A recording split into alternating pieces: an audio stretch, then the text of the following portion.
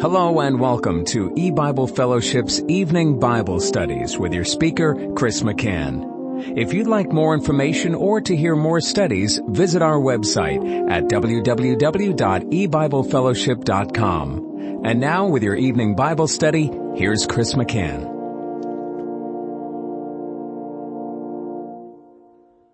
Good evening and welcome to E-Bible Fellowship's Bible study in the book of Genesis. Tonight is study number 10 of Genesis chapter 3. And we're going to be reading Genesis 3 verses 8 through 10. And they heard the voice of Jehovah God walking in the garden in the cool of the day. And Adam and his wife hid themselves from the presence of Jehovah God amongst the trees of the garden. And Jehovah God called unto Adam and said unto him, Where art thou?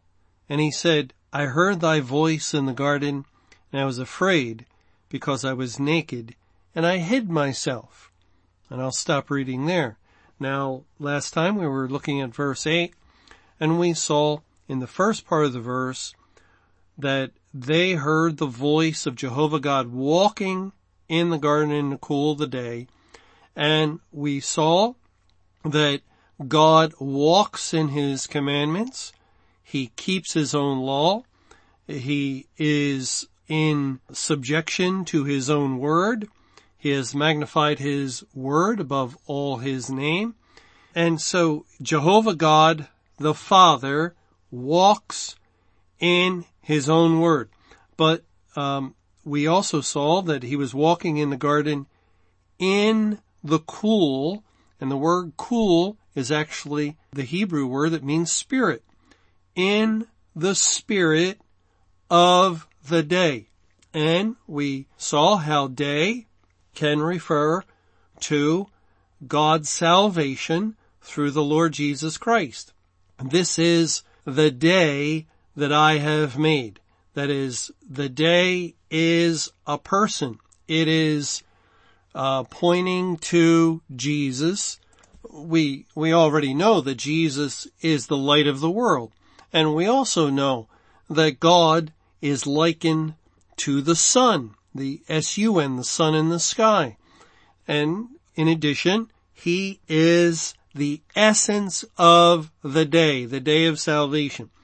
And so we have the voice of Jehovah God, the Father, walking in the garden in the spirit of the day, in the spirit of Christ. It is the Godhead. All three persons of the Trinity are in view. They are continuing in communion, even though mankind created in their image. Let us make man in our image. Man has dropped out of that communion, separated from that communion, but the three persons of the Godhead, one God, not three gods, one God, and yet three persons continue having fellowship with one another in perfect obedience to the law, magnified above all God's name. And here we have Father walking in the Spirit of Christ. And then it goes on to say, and Adam and his wife hid themselves from the presence of Jehovah God amongst the trees of the garden. Adam and his wife, Eve, hid themselves. And we've already seen that God gives us a verse in the book of Job that explains what this is pointing to, with the entire episode of sewing fig leaves together, making themselves aprons, and as if that wasn't enough to indicate they were trying to cover their sins, they also hid amongst the trees of the garden. And in Job chapter 31, the Lord explains in verse 33, or he makes this statement, if I have covered my transgressions as Adam by hiding mine iniquity in my bosom. Adam is not only attempting to cover his transgressions, but to hide his iniquity. And so with the fig leaves and that work of sewing them together to cover their nakedness, we see he's trying to cover his sin, but also he hides himself. Adam and Eve hide themselves from the presence of Jehovah amongst the trees of the garden. And from that first moment, there's no indication, no evidence that there was any lapse of time from the moment they sinned. It seems they're immediately about the business of trying to cover their sin. And this is the constant work or the constant attempt of mankind ever since, all the way through the entire history of the world. In every generation, men have been doing the same thing, trying to cover their sins, trying to hide themselves from the presence of Jehovah, the presence of a God of wrath, a God who has said, in the day you eat thereof, you will die. And so man is afraid. And Adam even says that in verse 10. And he said, I heard thy voice in the garden, and I was afraid, because I was naked, that is, I have my sins open before you, and I hid myself. Adam was afraid to face the Word of God, afraid to see the presence of an offended God, of a God that now is full of wrath and anger and fury because his word has been transgressed and sin has been committed against him.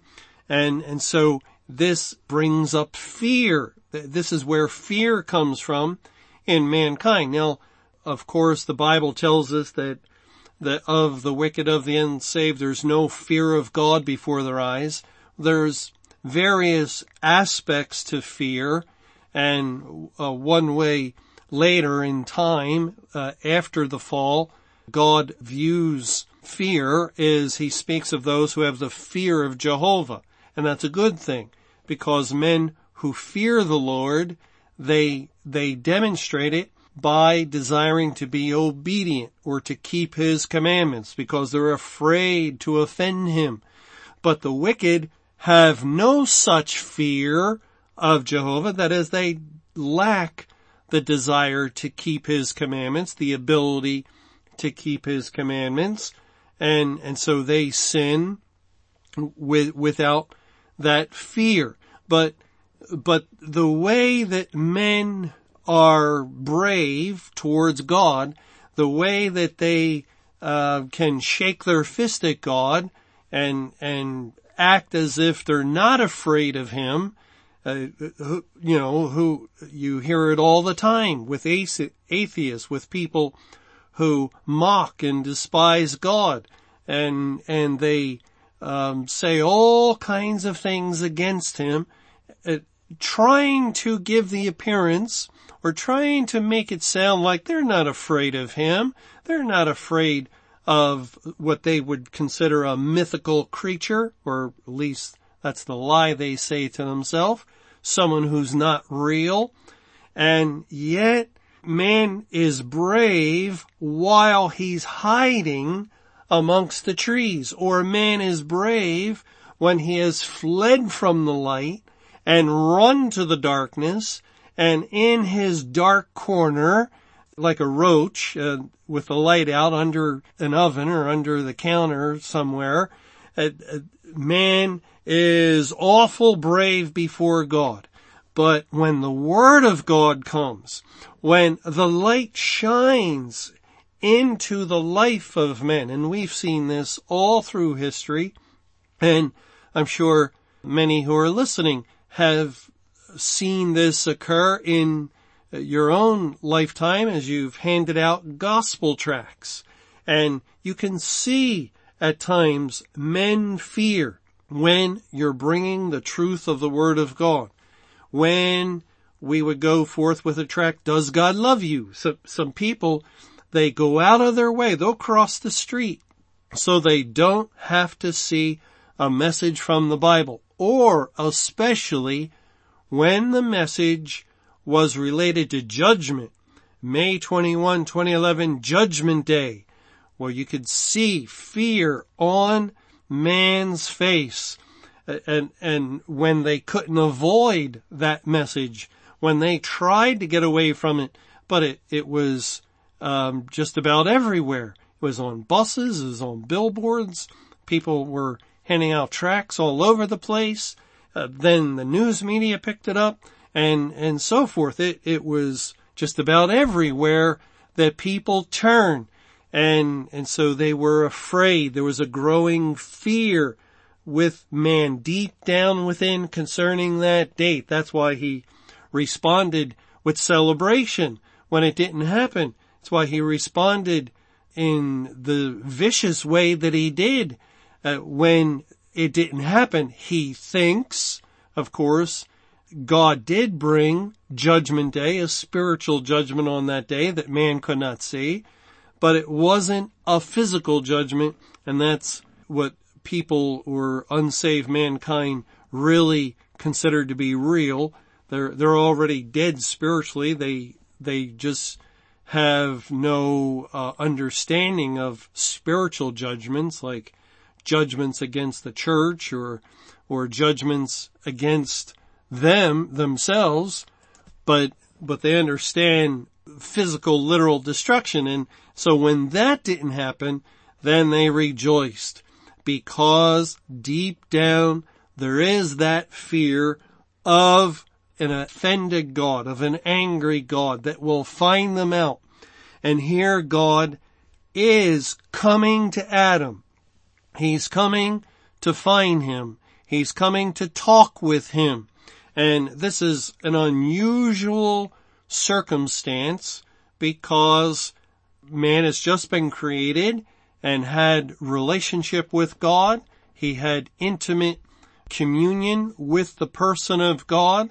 God is coming to continue that relationship. Of course, God already knows what he did. God knew before he even created the world exactly what would happen. But he's coming to have this officially work out, officially develop, so that God can officially judge mankind and pronounce the curse against him. And so when the voice of Jehovah God is walking in the garden in the spirit of the day, in the spirit of Christ, and Adam and his wife hid themselves because, why? Verse 10 says, he said, I heard thy voice in the garden.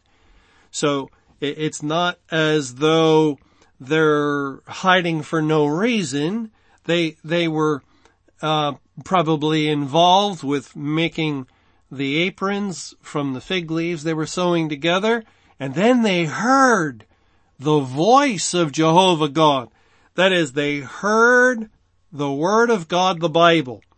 And instinctively now, man's reaction when he hears the light of the Word of God, when he hears the truth of the Word of God, when he hears the voice of the Bible, is to hide from the presence of Jehovah.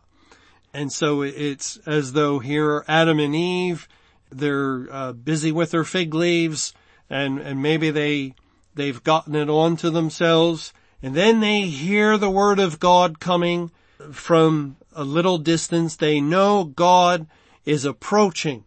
Maybe they've gone out and walked with God the previous day or in days past, but not this time. Now they go to the trees. They go to the trees and they hide themselves amongst the trees of the garden. Could have been several trees that gave some cover. The leaves were lush and green and bountiful, and so they went over behind the trees that had all these leaves, and they thought, we'll hide from God. We'll hide from Jehovah God. What an unthinkable, what an unheard of thing it would have been just an hour before, just a little while before. That why would they hide from God? They love God. It was wonderful when God came to visit, when God's voice came. God is a good God. He's a great God. Look at all the beautiful things that God has made. And God is a powerful God. He created all these things. They were probably in awe and wonder and gloried in God whenever they saw him, whenever they heard his glorious voice. And yet not this time, and never again, unless God would intercede in later generations for a soul and restore that soul to that right relationship. But now, from this point on, Adam and Eve and their descendants, their children and their children's children, and so on, down through the lineage, down through the centuries, would always run from the presence of Jehovah. And this will continue all the way to the end of time. Man will hide himself from God. Remember in Revelation chapter 6, in a chapter where God is speaking of Judgment Day. And it says in Revelation 6, verse 14, "And the heaven departed as a scroll when it is rolled together, and every mountain and island were moved out of their places. And the kings of the earth, and the great men, and the rich men, and the chief captains, and the mighty men, and every bondman, and every free man, hid themselves in the dens and in the rocks of the mountains, and said to the mountains and rocks, Fall on us, and hide us from the face of him that sitteth on the throne, and from the wrath of the Lamb. For the great day of his wrath is come, and who shall be able to stand?" No change of any kind from the first sin through the last sin. Man is still trying to hide from an angry God. He still is calling out, in this case, to the dens and rocks of the mountains to fall on him or fall on them and to hide them from the face of him that sitteth on the throne. You know, the word presence in the Old Testament, the word presence in our verse in Genesis 3 and verse 8, that they hid themselves from the presence of Jehovah God, is also translated as face. They hid themselves from the face of Jehovah God. And likewise in the New Testament, in that verse in Revelation 6, when it is said, when the cry goes forth, and again, fall on us and hide us from the face of him that sitteth on the throne and from the wrath of the Lamb. In the New Testament, this word, Strong's 4383, is also translated presence. They're attempting the same thing that Adam and Eve attempted way back at the very beginning of the creation in the year 11,013 BC. Hide us from the presence of him that sitteth on the throne. The whole history of the world is man trying to hide from God. And God's gospel, his salvation program, was the sending forth of his word into the world to find the lost sheep of the house of Israel. Why were they lost? Well, they were hiding from him. And the Bible, the gospel, sought them out and found every one of them. It found them in every corner that they were hiding, and the gospel light shined into their life and grabbed a hold of them and drew them. No man can come to me except the Father draw him, says in John 6:44, and God drew them against their will until the point of salvation, and then he changed their will to be willing, as his people are willing in the day of his power. And they became once again humble and subservient. They had their soul restored. They now were new creatures, just as Adam was a new creature, and now they became new creatures in Christ, and they no longer were away from God, but were brought close to God. They were brought into an intimate relationship with God once again, and it was a restoration of the original creation in the Garden of Eden. Well, we see that Adam and his wife hid themselves from the presence of Jehovah God amongst the trees of the garden. And this word presence, as I mentioned, indicates the face of God. It indicates being in close proximity to God. And when someone goes from the presence or from the face of Jehovah God, that points to being under the wrath of God, of being in sin and condemned for that sin. It says in Leviticus chapter 22, Leviticus 22 and verse 3, say unto them, whosoever he be of all your seed among your generations that goeth unto the holy things, which the children of Israel hallow unto Jehovah, having his uncleanness upon him, that soul shall be cut off from my presence. I am Jehovah.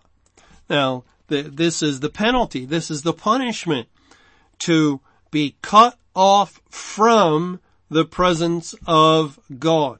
And this is where Adam and Eve naturally, in their fallen condition, went to. They went from the presence of Jehovah. Remember what it says in 2 Thessalonians. In 2 Thessalonians chapter 1 and verse 8 and 9, it's speaking of Christ coming in judgment. In verse 8, in flaming fire, taking vengeance on them that know not God, and that obey not the gospel of our Lord Jesus Christ, who shall be punished with everlasting destruction from the presence of the Lord and from the glory of his power. That is a terrible punishment, that man is destroyed, and in his destruction he is removed from the presence of the Lord forever. It is death to be apart from God. God is life, and the Lord Jesus Christ is the essence of life. To lose connection spiritually, that's what happened in the day man ate of the tree. He died in his soul. He lost the connection with God, who is life. Therefore, he was spiritually dead. And if that condition continues, man will lose his physical life. He will die forevermore from the presence of the Lord. You know, it's ironic that people of the world, people who are unsaved and therefore know not God, they know not the Lord Jesus Christ, they have no relationship with him, no intimacy, no connection. They therefore have no real life. They might be physically alive now for a short period of time, but soon they're guaranteed to die and forever be destroyed. But in their soul, even now while they live, they're dead. And they have no life because they do not have God. God has not granted them life.